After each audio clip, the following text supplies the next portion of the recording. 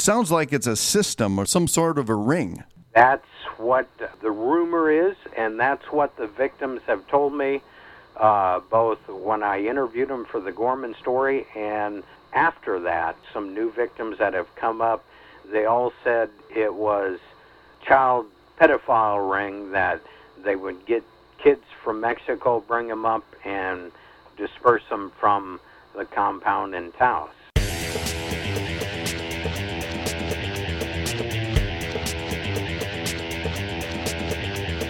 Welcome to You Are the Guest, a weekly show where you can be the guest and tell people what you and your friends and neighbors think about news, events, and issues of the day. It's part talk show, part opinion poll, part reality show, and a whole lot of fun. And it's completely dependent upon your participation as a guest. To be considered as a guest for a future show, check out the website at www.youaretheguest.com for details. Now here's your program host, Bill Grady. Greetings from the great city of Fort Dodge, Iowa, and welcome to show number 47 of You Are the Guest, the show where we talk to everyday people just like you and me about their lives and about the issues of the day. Today we're going to talk about the FBI investigation of RC Gorman, white slavery, and the association between Gorman, New Mexico Governor Bill Richardson, and several Catholic priests. To tell about his interviews with the victims of RC Gorman is Vern Beachy. Well, hello, Bill. Back again. It's good to be back on a totally different subject this time.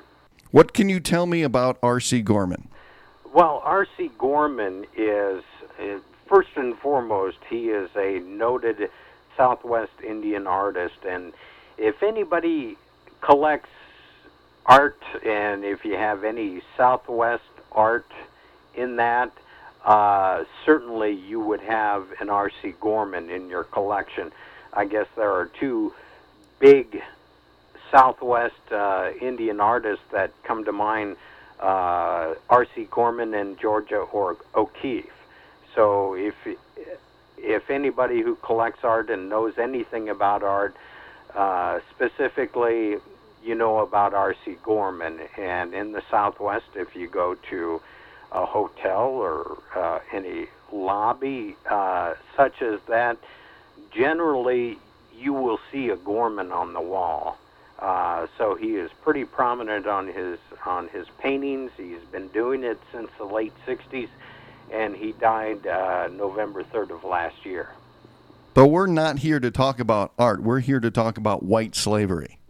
Yes.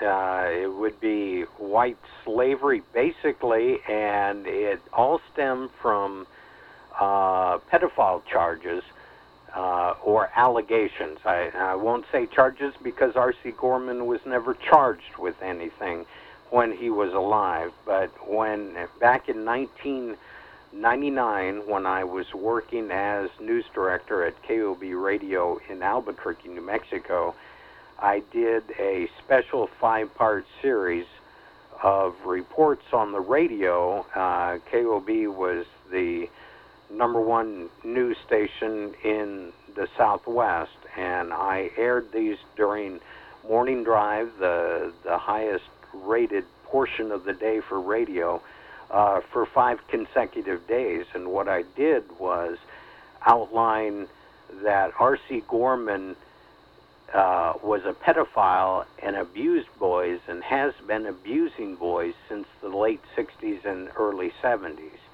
And I talked to the victims that he was never charged with a crime because the statute of limitations had long since run out for anything that these guys and these victims were talking about. And anything new would be a different story, but I was talking to victims who were abused in the late 60s and the 70s and who were still abused today in their mind because it was a mental abuse now from what had happened to them when they were, at the time, 13 and 14 years old, and what had happened when they were working for R.C. Gorman at his place in Taos. Why is this story important to hear about today? I think the story is important to learn about today. While there won't be, R.C. Gorman was He did pass away last year, and no charges were filed, and it's important for the public to know what type of man he was. Hopefully, this will help prevent something like this from happening in the future and from being swept under the rug, because to a victim, all of the ones that I've talked to, money is not their motivating factor. When they tell their story, it helps them heal, and it also helps them to maybe realize that they're keeping somebody from undergoing the same type of torture and horror that they had undergone, and that's part of their healing process too. It has really nothing to do with money. They would accept money, I'm sure, like anybody would, but their motivating factor is healing, first and foremost. That's what they're doing. I think it's important for them to tell it, and it's important for the public to know about it. Certainly on RC Gorman, but there's offshoots in the other stuff that the story goes much deeper than RC Gorman, and the victims now want to make sure that story is told. And there also seems to be a connection with the current governor of New Mexico, Bill Richardson, as well. Yes, there is the R.C. Gorman story. Back when I first started researching this in '97, and ended up doing a series of reports in August of '99, when I completed my R.C. Gorman aspect. But always the underlying rumor was there are a lot of Roman Catholic priests that are involved with this pedophile ring, and that are very good friends of R.C. Gorman, and most notably the current governor of New Mexico, Bill Richardson, who has some presidential aspirations, and he was at the Department of Energy and a UN ambassador, and he's currently the sitting governor of New Mexico. And the rumor has it that he wants to run for president, and I believe that because I think he has his sights set on a higher office, but I think this aspect would keep him from doing that. But that's just my opinion. When he died, Bill Richardson was at R.C. Gorman's funeral and gave him a eulogy about it. It was a typical eulogy on how you would describe a very close friend.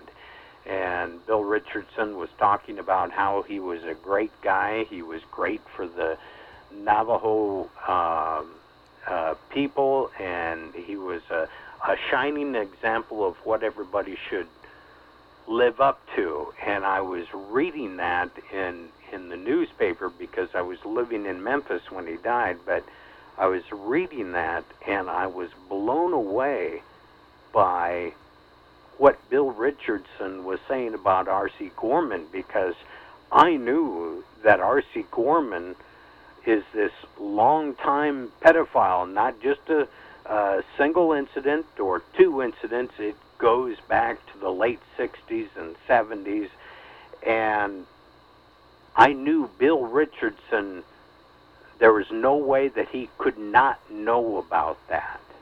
And because that's the rumors, and those were the rumors in New Mexico. Even when I first started working there, when I moved there, I heard them. And I was just working at a radio station. Here, this guy was a sitting governor and would go visit R.C. Gorman a lot at his Taos house and go to parties. And so there was no way he could not know about what was going on. So I was blown away by the public arrogance of that, because everybody else there knew about R.C. Gorman. If they didn't know the facts, they had heard them.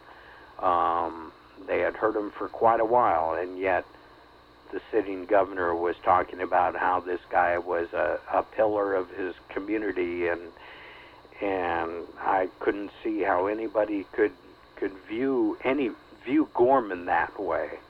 So Governor Richardson was going to these parties. What kind of parties was he going to? According to the victims, and I didn't go to the parties. Never been at his house in Taos. But the parties that Gorman would throw would include some underage boys, and he would pass around these boys, and these boys would sexually satisfy the party goers.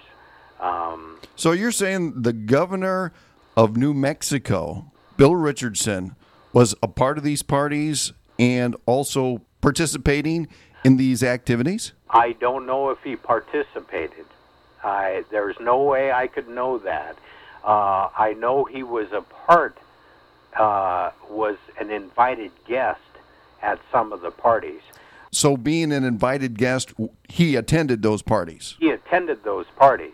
Whether and or not he participated, I don't know. And knowing what I know about Bill Richardson, and when I met him a couple of times, I would have to say no, that he didn't. But he was an invited guest to those parties, and what they did there is between him and whoever else was at the parties, because I certainly was never a part of the parties. I was not there when they took place, but I did talk to the victims who were at the parties and did help Gorman, and eventually tried to get financial compensation from Gorman for the sexual abuse that they endured as a result of Gorman. So at these parties, you've got a sitting governor that probably knows that this illegal activity is going on. Mm-hmm. At the time, he was not a sitting governor at the time. Oh, he wasn't? No, he was a part of initially the Clinton administration in the UN and I think Energy Department, but at the time of these parties, he was not a sitting governor, and he has since been elected governor of New Mexico and is going up for re-election this year. So this is part of his past? This is part of his past. And just to clarify, you don't have any connections to the opposition of Richardson's party? No, not at all. Not at all. I have no involvement in New Mexico politics, be it on the Democrat or the Republican, or in the case of New Mexico, the Green Party. I have no connection whatsoever, nor have I ever had any connection. The impetus that I had with this story, and even today with working with the victims, is to get the story told. I never took any money for this, and as a matter of fact, I lost money because I ultimately lost my job after I did the story. But I never took any money, nor was I ever offered any money to, make sure that this is aired a certain way, or make sure that this is aired at all. Never did. Money never changed hands. That was not my motivation, and even to this day, it's not. I'm still doing work on it, basically on behalf of victims, and it involves several Catholic priests in New Mexico. Certainly not Gorman now because of his passing last year, but it is connected that way, and I'm working with several victims now that are more involved with getting justice because they were victims of clergy abuse. Let's talk about your sources here. Are you hearing this from one person or several people? And are these sources any of the 6 that originally settled with RC Gorman? The sources that I talked to 2 specifically victim sources. I talked to others during the series, and it was a 5-part series, but I talked to 2 and interviewed 2 victims specifically, and they were part of the original 6 that settled with Gorman with the abuse allegations.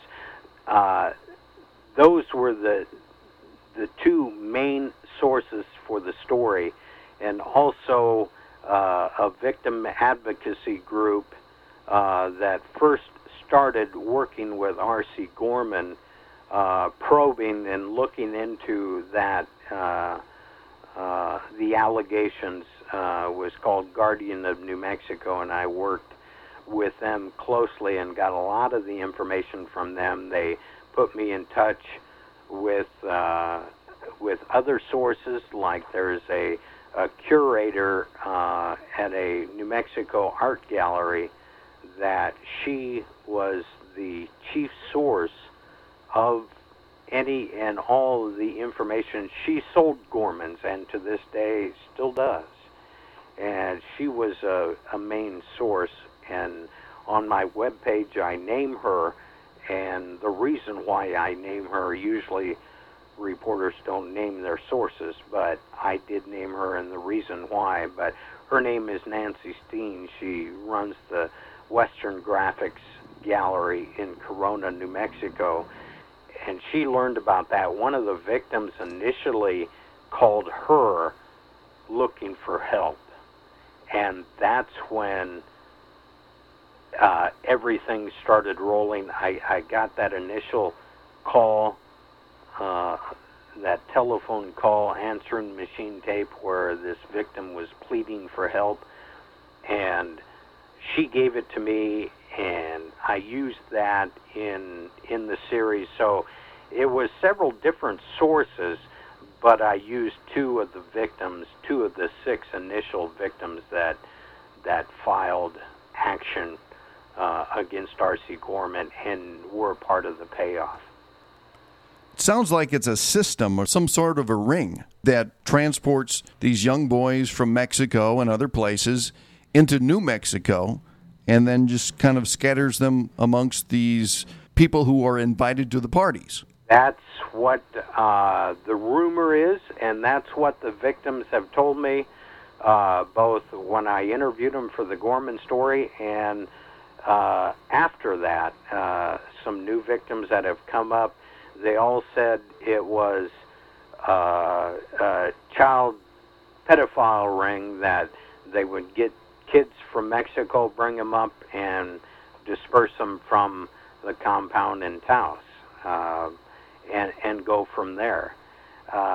Those were the allegations when I was doing the Gorman story, but my focus at the time was on Gorman, and I didn't want to get scattered in 50 different directions and lose my focus on what I was reporting on at the time, and at the time it was RC Gorman. Throughout my investigation, there were priests named. Conrad Runenbaum is one of those names, and others that are named in there, and I knew about them, but my focus was on Gorman, and I wanted to tell the story of Gorman. I didn't want to get lost in the other things, and now I guess it shifts from Gorman to the priests involved there in New Mexico, and that's my focus at this point. It also sounds like the governor of New Mexico has some sort of knowledge about this ring. So what is your guess on why he doesn't go after these guys? Money. For example, if he were to go after RC Gorman, the the money would stop, and I'm sure money has a lot to do with it, as it does with almost anything in the world today. But certainly in politics, money has a lot to do with a lot of things. And the thing that I would speculate why Richardson does not come out with his knowledge of this, or if he does, I'm sure he does, but is because of money. He doesn't want the coffers to dry up, which they would. Did you ever meet R.C. Gorman? No, never did. I tried several times. He would never meet with me, nor would he talk with me over the phone.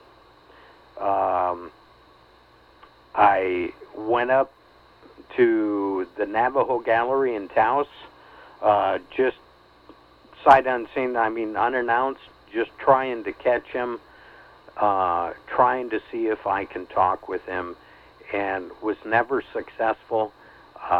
Tried numerous times to talk with him to get his side of the story. I wanted to tell his side as well. But he never did talk with me. Before, during, or after the series aired, he never did contact me. After the series ended, his people got in touch with you or the radio station, correct? Apparently, with the radio station, and I was told this, I don't have any first-hand knowledge of who called and who did what, but apparently R.C. Gorman's representatives called and threatened to sue because of the false reports that I had put on the air and defamation of character and everything like that, unless the radio station got rid of me. That's what I was told, and the radio station got rid of me. Recently, Larry Barker from KRQE did a story on R.C. Gorman, and after viewing that, what was your reaction? I kind of smiled because when Larry Barker, he's been an investigative reporter at KRQE for years. He was an investigative reporter when I was there. I met Barker before. We worked together because we were in the media in Albuquerque. There's no way we couldn't work together. But we never worked on this story. And when I saw Larry Barker's report that aired just a week ago, he talked about the FBI investigation of the pedophile allegations against R.C. Gorman.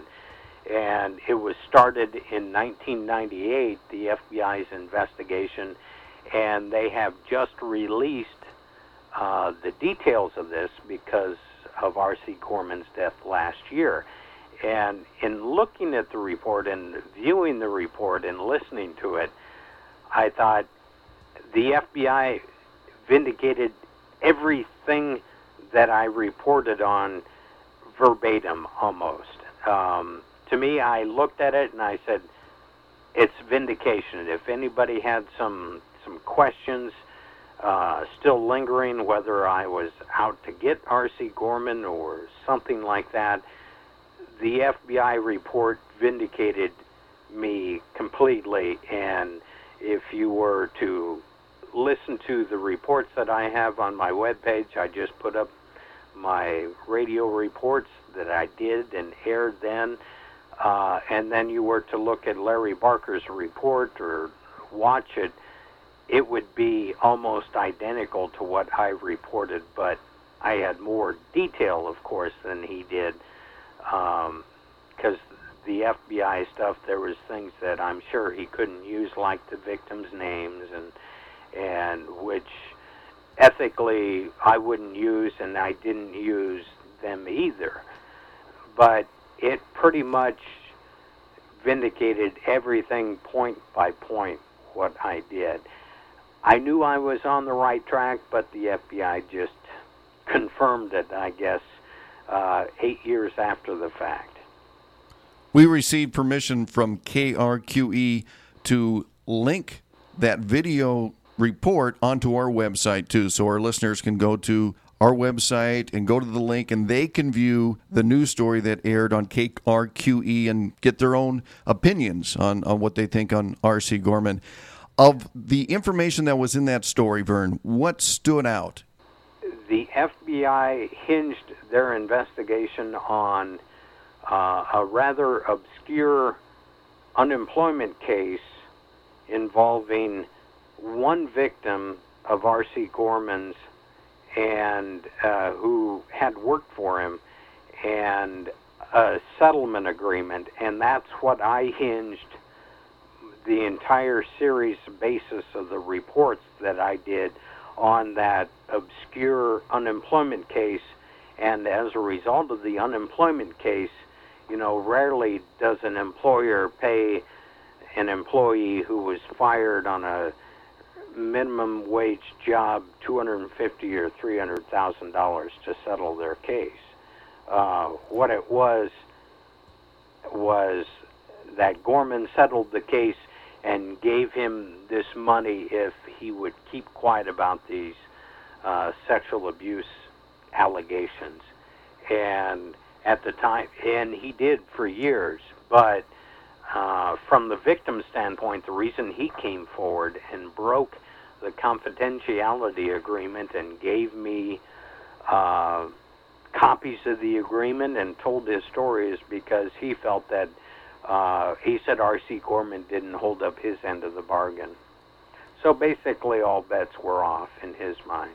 So R.C. Gorman didn't hold up to his end of the bargain, and this guy that was abused, and by the way, in the report, Gorman says, yeah, I had relationships with this guy, but I didn't know how old he was. Yes. This is the same guy. Yes. And he's also the same guy that is saying the governor of New Mexico was invited to those parties and attended. Yes. Yes. It's in fact, two of the victims that I talked with, and they are related to each other. That may give away a little bit more than what I want, but people can find that certainly on my website too, because I have a lot of the documents that were basically, non-public up until a couple of years ago when I decided to put this information out and let the public decide. Okay, here's what I investigated, here's why I investigated, and here's what I come up with, and here are my supporting documents. You decide. You read the story. You listen to the reports, or with Larry Barker's report, view his report, and you decide. I wanted to put my cards on the table, and hopefully I did that, and I think I did that because I've been hearing from victims since then, and working with them over the past year, how it has helped them tremendously. I had no idea I was helping them in the way that I ended up helping them. That was not my intention. It was certainly a good byproduct, but I had no idea that's how I would help them in the end. Do you think R.C. Gorman knew of the FBI probe? Yeah, I think he did. And how do you think he found out about it? Tongues wag a lot. And in New Mexico, there's a lot of cliques, just like in high school. And this guy was pretty powerful, so he had friends in high places. Yes, he did. Yes, he did. One of the things that the victim said is, and they said this over several times to me. They said, well, the Taos Police Department will never really look into R.C. Gorman because he buys playground equipment for the kids and softball uniforms and equipment for the police department because of his wealth. so they'll never really look into RC Gorman, because it's like, biting the golden goose or killing the golden goose.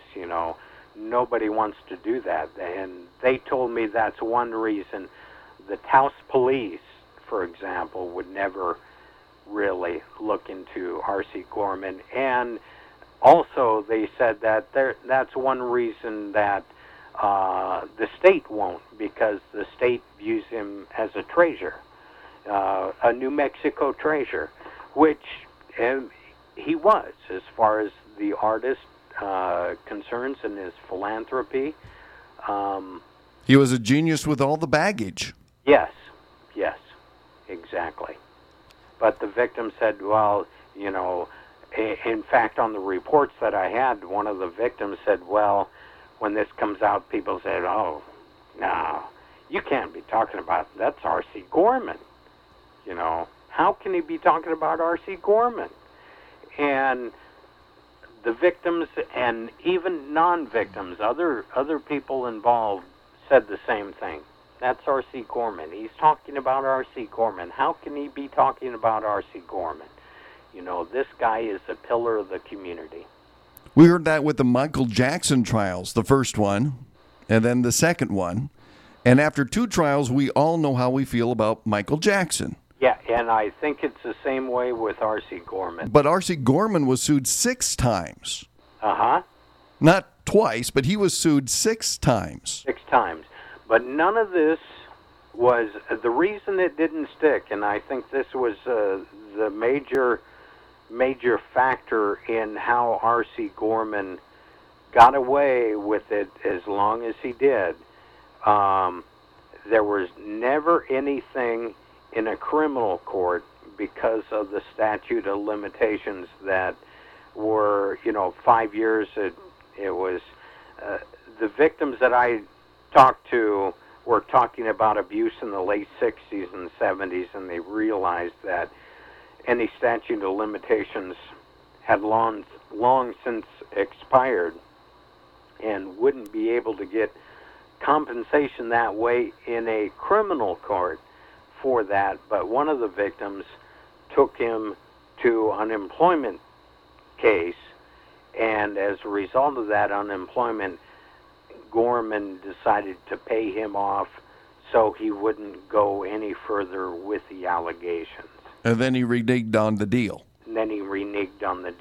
And that's when this victim thought, if he's going to do that, the confidentiality agreement that I signed is null and void, and I'm going to talk to Vern and tell him my story and show him the documents, because I have documents on my webpage of the confidentiality agreement and the compensation that Gorman was going to give him, be it cash or paintings that he was going to give him, original Gormans that could go for $30,000, $40,000. That was part of the plan too, as well as I will make sure that you have a house for life, or that your family, if you do have a family, is set for life. And he did not follow through on that. And that's why the victims decided to tell their story, in addition to hopefully preventing this from happening to anybody in the future. The investigation stopped in 1998. Do you believe Gorman stopped his behavior? No, I don't, because I have no firsthand knowledge of this, but if you talk to anybody who deals with pedophiles or any expert in that area, they will tell you to a T, once a pedophile, always a pedophile. And I have heard that many times, over and over again, specifically in this case or in others. Once a child molester, always a child molester. So no, I don't think that his activity stopped in '98. from what I understand, it's like telling them to stop is like telling a human not to breathe. It's what they do. He may have become a little bit more discreet, but I don't think he stopped. So the FBI says that there are numerous victims. Any guess on how many? And if there are some after 1998, should they be calling the FBI? They should be, I think. And one of the number that was bandied around a lot when I was doing the story was, there were 6 victims that we know of that are willing to talk and are willing to take some action against Gorman, and they did. But the number that I heard a lot was 50.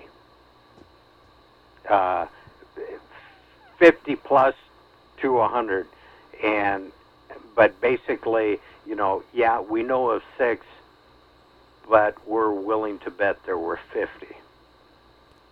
To the people who say, why tarnish his reputation now, what do you say? I say this is important. It's not a matter of tarnishing his reputation.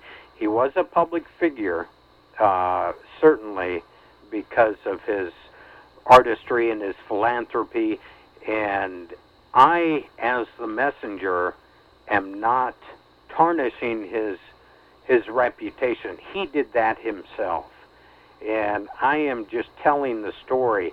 And if I were to gloss over the facts and treat him as a lot of people see him as a pillar of the community and somebody who needs to be upheld, I would be complicit in that same action, because I know different, and I know differently. It was not that I was out to tarnish his reputation. I was just out to tell people what he really is, and he was a public figure that he came across as one thing, and I knew something totally different, and I wanted to expose that. And I was doing it, I did it in 1999 with my series of reports. He didn't die until 2005, so I cannot be charged with, why didn't you say anything before he died, so he can face his accusers. I did. I did it before he died. I did it in 1999, and he had every chance to face his accuser, and yet he remained silent. And the damage that he did lives on. It will until the victims die. They will carry it to their graves. And one thing that stood out, and it was a victim, but it was not a victim of RC Gorman's. It was a victim of one of the priests that was involved with R.C. Gorman and was a very close friend of R.C. Gorman. And one thing that stood out beyond anything else, or over and above anything else, what he said to me, and I'll never forget this. He said, as a young boy, he went to the Catholic Church there in Farmington, New Mexico, and this father, this priest, and he names him Conrad Runenbaum, and I name him in the pages that I have and the documents that I have on my website. But he said, I have a dream that Runenbaum was giving me communion, and he was holding up the chalice to me, and I was drinking, and this is pretty graphic, he said the chalice was a penis and the wine was semen. And he has that recurring dream, and that blows me away. I don't know what to make of that, but that's the extent of the abuse that they feel, And this guy still feels to this day and will until he dies. And also there are some friends of Gorman's that are still alive that participated in all this stuff. You've mentioned that Governor Bill Richardson was invited to these parties, but you've also got some priests in there as well. Yeah, there are some priests that are still alive. One of the victims of Conran Runenbaum has found out that Runenbaum is at a retirement home in New Mexico, in Albuquerque, New Mexico, and he's unsupervised, and he has not been charged with anything. Certainly he is frail and old and can't get around that well, but that doesn't erase what he did or what this guy is alleging, and with the priests, they're trying to get their story out, the victims are, because they still see it as going on to this day, and they want to stop it. What information have you uncovered that is new to the RC Gorman case or to the priest case that you can share with us today? Well, I think the new information is more and more victims are coming out and talking about their abuse and their memories of abuse at the hands of Catholic priests, and that information is coming out as a result of the R.C. Gorman story. I had a couple of victims that I have been in contact with throughout the country that have seen my website. They did a Google search on Gorman and come up with my website and contacted me and have been contacting me on a regular basis, telling their stories to me because I did the series of reports on R.C. Gorman, and they're telling me what they went through at the hands of some Catholic priests that were associated with Gorman. So that's the new information, the victims that are coming out, and that, quite frankly, is what I had hoped would be an offshoot of the series of reports, that more victims would come out and tell their story, and maybe we can help them recover in some small way by telling their story or validating the fact that some of them thought they were crazy for thinking that thoughts, but they saw the Gorman stuff and they said, I'm not crazy. Somebody else went through this, so I'm not going insane. So they would call me and tell me their stories, and that is the new information that I am getting. And we can hold more of the bad guys accountable. Yes. And as a result, maybe it helps the victims in validating what in their mind they went through, but they tried to repress for years, and they said that couldn't have happened to me. Both victims that I've been talking to on a regular basis, they said, I thought that I was crazy for years until I saw your webpage and I saw the documentation and listened to the reports, and they thought, I'm not crazy. Maybe I can help get over this or help somebody from becoming a victim in the future. That's what they want. And hopefully I am helping them through telling them about what I have uncovered, and helping them, maybe pointing them in a certain direction, who to talk to.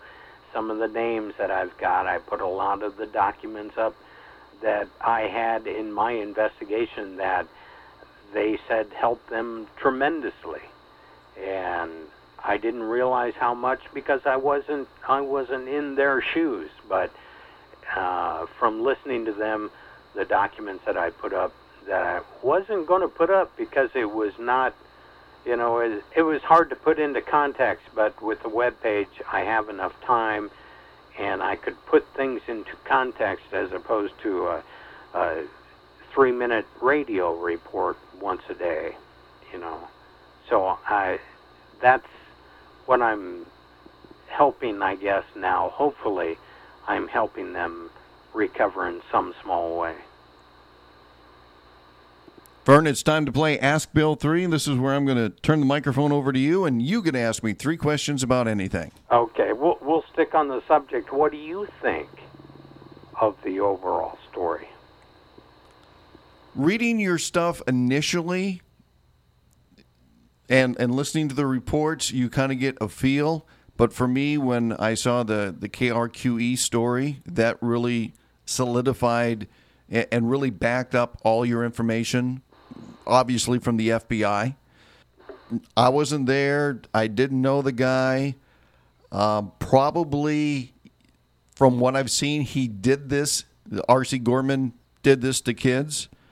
I don't have much sympathy for him as an adult, but probably this was done to him as a child, and so I have a lot of sympathy for RC Gorman, the child, if he did go through that.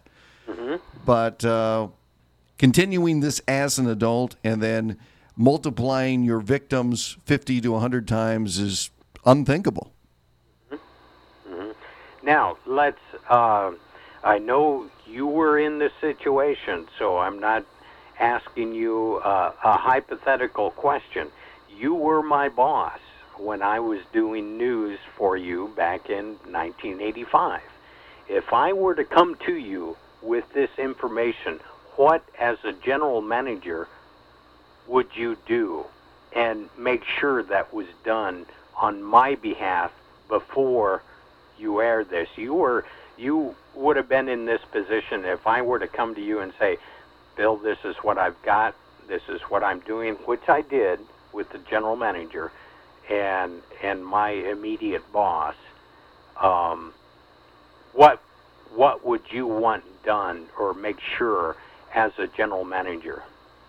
First of all, I'd need to see, and honestly and confidentially, the sources, mm-hmm. and just make sure that they're credible. If I could contact and talk to any of those, or at least listen to the tapes and the transcripts, I'd want to hear that mm-hmm. in advance. And if it all stands up, you stand by the story. And I've been in that position many times mm-hmm. on a local level mm-hmm. where it's going to make somebody mad, and you're going to have an advertiser that is connected to that, and they are going to pound their fist and say, we're going to pull it all. And you have to sit there and say, that's your right to do it, but we also have an obligation to tell the story. And it comes without having any purse strings attached to it. Mm-hmm. Mm-hmm. Now, for my third question then, if you were my boss and you took the action that my bosses did, they fired me as a result of that report. They never did come out and say that's why. But now, 8 years later, the FBI came out and pretty much vindicated me and validated everything, almost verbatim, point for point, what I reported back then. How would you feel, or as a general manager, or what would you do, if anything, about it? The only thing I can think of is that they should feel ashamed of themselves on a professional level. First of all, even before the story aired, you went through the due diligence of showing them the information. And then when they got the pressure put on them, they turned chicken and run. Mm-hmm. And they probably knew back when they fired you it was credible. Mm-hmm. But they didn't stand by it.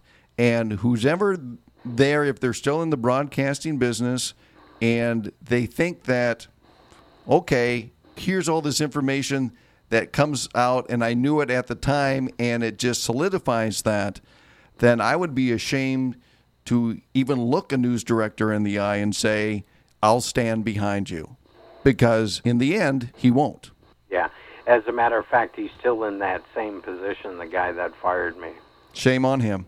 Same, yeah. And I was, I was thinking about emailing him and asking him that very question, but part of me wants to let it go now, and I don't know. Maybe I will. Maybe I will email him and ask him what he thinks now, because he was gung-ho for the story when I was working on it, because he said, man, we got the number one news station in New Mexico and in the Southwest, and my news director's got this killer story, and he pushed, and he kept asking me where I was at, just, he never did indicate that we got to quash this. I always thought he would stand by me 100%, but when the going got rough, he turned his tail and ran. In my opinion, he's not worth the email. No, true. Not worth it. True.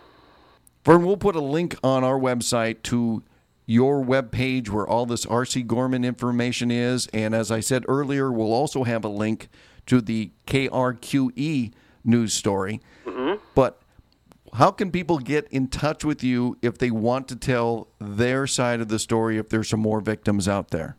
The easiest way is to go to my webpage, and if you go to contact info, my phone number, email address, and everything, and address is on there. And you can get in touch with me that way, or email is the easiest way, and pick up the phone and give me a call anytime. But just go to vernbeachy.com and get more information. I have one whole page dedicated to RC Gorman, and if you want to spend the time, I've got a lot of documents there that you can read, and the context about them, as well as the 5-part series of reports that I did, that I aired on KOB. You can listen to them and go from there. If you want to get in contact with me, feel free.